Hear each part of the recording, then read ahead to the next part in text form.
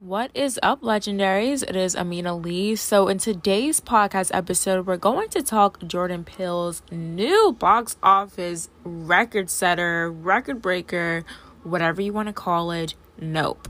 Now, initially, before even watching this film, I was like, it's Jordan Peele. I have to support because Get Out has ruined a lot of things for me. And two, I saw Keke Palmer and I was like, I love her. I love her as an actress. And I was like, I just have to support. So pretty much in this podcast episode, of course, I'm going to just give you guys a quick little rundown about what the film is about.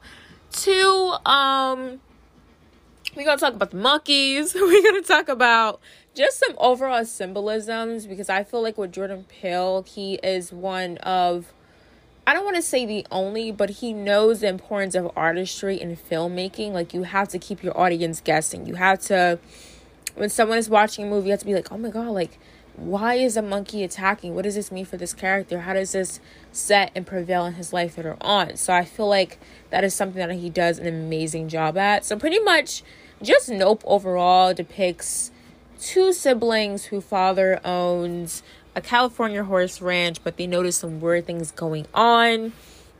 Pretty much these weird things consist of what they thought was a UFO, but it actually is a UFO-shaped animal who feasts on humans. So pretty much, yeah, it's just an animal who likes to eat humans. But pretty much throughout their journey, they have to discover so much more about the ranch. They discover hidden secrets within the town that they live in. It's actually like really, I don't want to say gated. It's very, what is the word? Oh, damn, why can't I think of it? But you guys know what I'm thinking. So, this film was very confusing at first. When I saw the monkey scene, we're going to have some spoilers. Heads up. So I saw the monkey scene. I was like, what the hell? What are they talking about with a monkey scene? And I was like, okay, cool, whatever. So pretty much the monkey scene depicts a former child star. He was on a TV show and pretty much this monkey went like super freaking wild, right? And before the monkey, gets shot and killed, because the monkey literally like attacked everybody on set except the young child star, right? So before they get to go to make a fist pump, literally, the monkey gets shot. Yo, my mouth was open. I was like, there's no way, right? So the reason why this happened, in my opinion, and just watching videos, it depicts the character's need and pretty much his opinion of him being connected to evil things that gives him power. So the monkey, I feel like he looks at that death as a power and pretty much a symbolism for him throughout his adulthood, him becoming a teenager, that, he's going to feed humans, which he does with his amusement park. I'm going to use a little bit, construction on it. But he feeds these humans, these UFO killer animal. I don't know what to call this animal. It's very weird how Jordan Peele came up with this. But he feeds the humans this creature for power. And pretty much he wants to buy the ranch. Which is, it makes sense. Because, of course, he wants to test this out. Does it honestly give him power, you can say? With, him feeding the animals as humans and stuff? Yes and no, because it's like, one, how is that going to benefit you? It's not going to drive away people from your music park. But two, that derives from the monkey situation. Probably feels like, oh, he died, I have a vengeance. I don't know. It's so many symbolisms. Like, the artistry and just the filmmaking in this is just freaking amazing. I know a lot of people, I wanted to add this in, a lot of people called out Logan Paul for not understanding Nope. And it's not a movie that's confusing. Like, you can honestly follow it. Like, when I was hearing the reviews about it, I'm thinking it's going to be like a monkey, then they're going to Jurassic World, then they're going to go to Hollywood. Like, it was a very easy storyline to follow.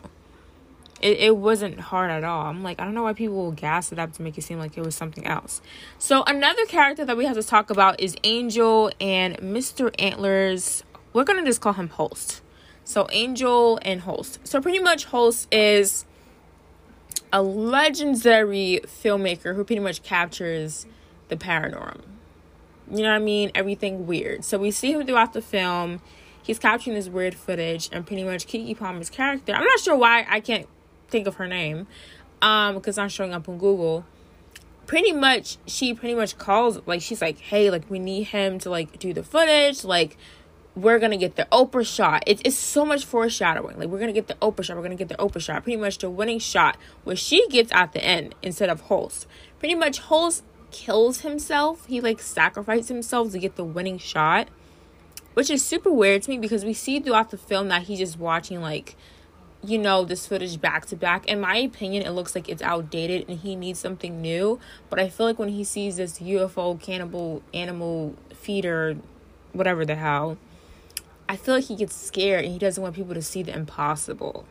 So he wants to capture the impossible, but he doesn't want the world to see the impossible. And when it comes to Angel, I'm very glad that he did not die.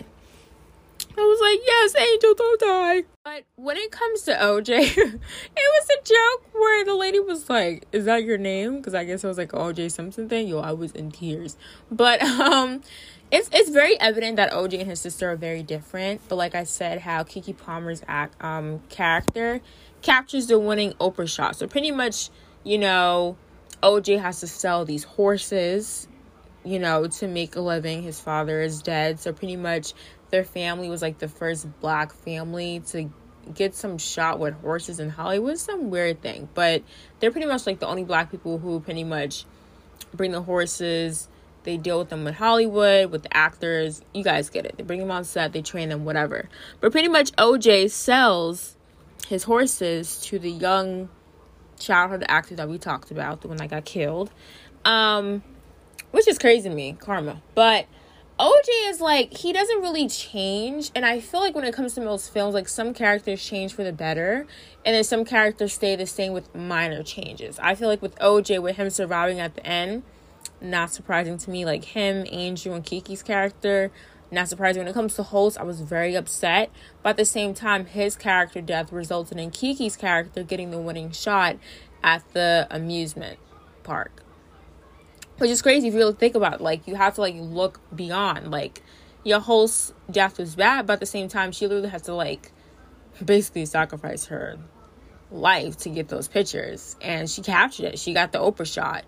Now, at the end, we're going to wonder, is she going to sell those pictures? What is she going to do with them? Is she going to split it with OJ? And pretty much we thought that OJ was dead, because we learned that with this cannibalistic UFO character, you're not supposed to look at it. But, you know, OJ did, and it's a lot. I'm not going to summarize every single thing, but I want to give you guys, like, some slight symbolisms and everything. But, you know, I thought it was really cool, even with the guy from, like, TMZ. He had on, like, this, you know, everything was up to date, like, electric motorcycle. He had on the helmet, and then he was pretty much, like, pressing her for, like, questions. And it's crazy how, like, he died. So it's, like, we learned that with this cannibalistic, with this animal, we learned that whenever you get around him, well, I don't want to, you know, gender the cannibalistic killer. We learned that electricity goes down.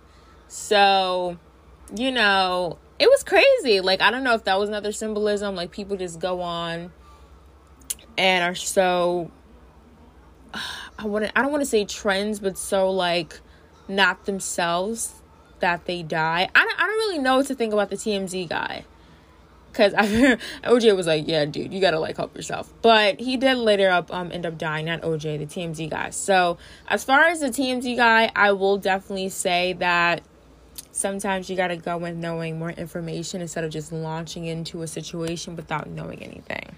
That's just me. But I hope you guys enjoyed today's podcast episode about Nope. Amina, is it worth the watch? 10 out of 10. I loved it. It wasn't confusing. I feel like a lot of people are actually overhating on the film, which is really crazy to me. I'm thinking, like, I was going to go in, I wasn't going to, like, understand anything. I'm like, oh my God, this film is whack. It wasn't at all. I quite enjoyed it, and I hope you guys do too. So make sure you guys check out my past podcast episodes, and I'll see you guys later. Peace, bye, and blessings.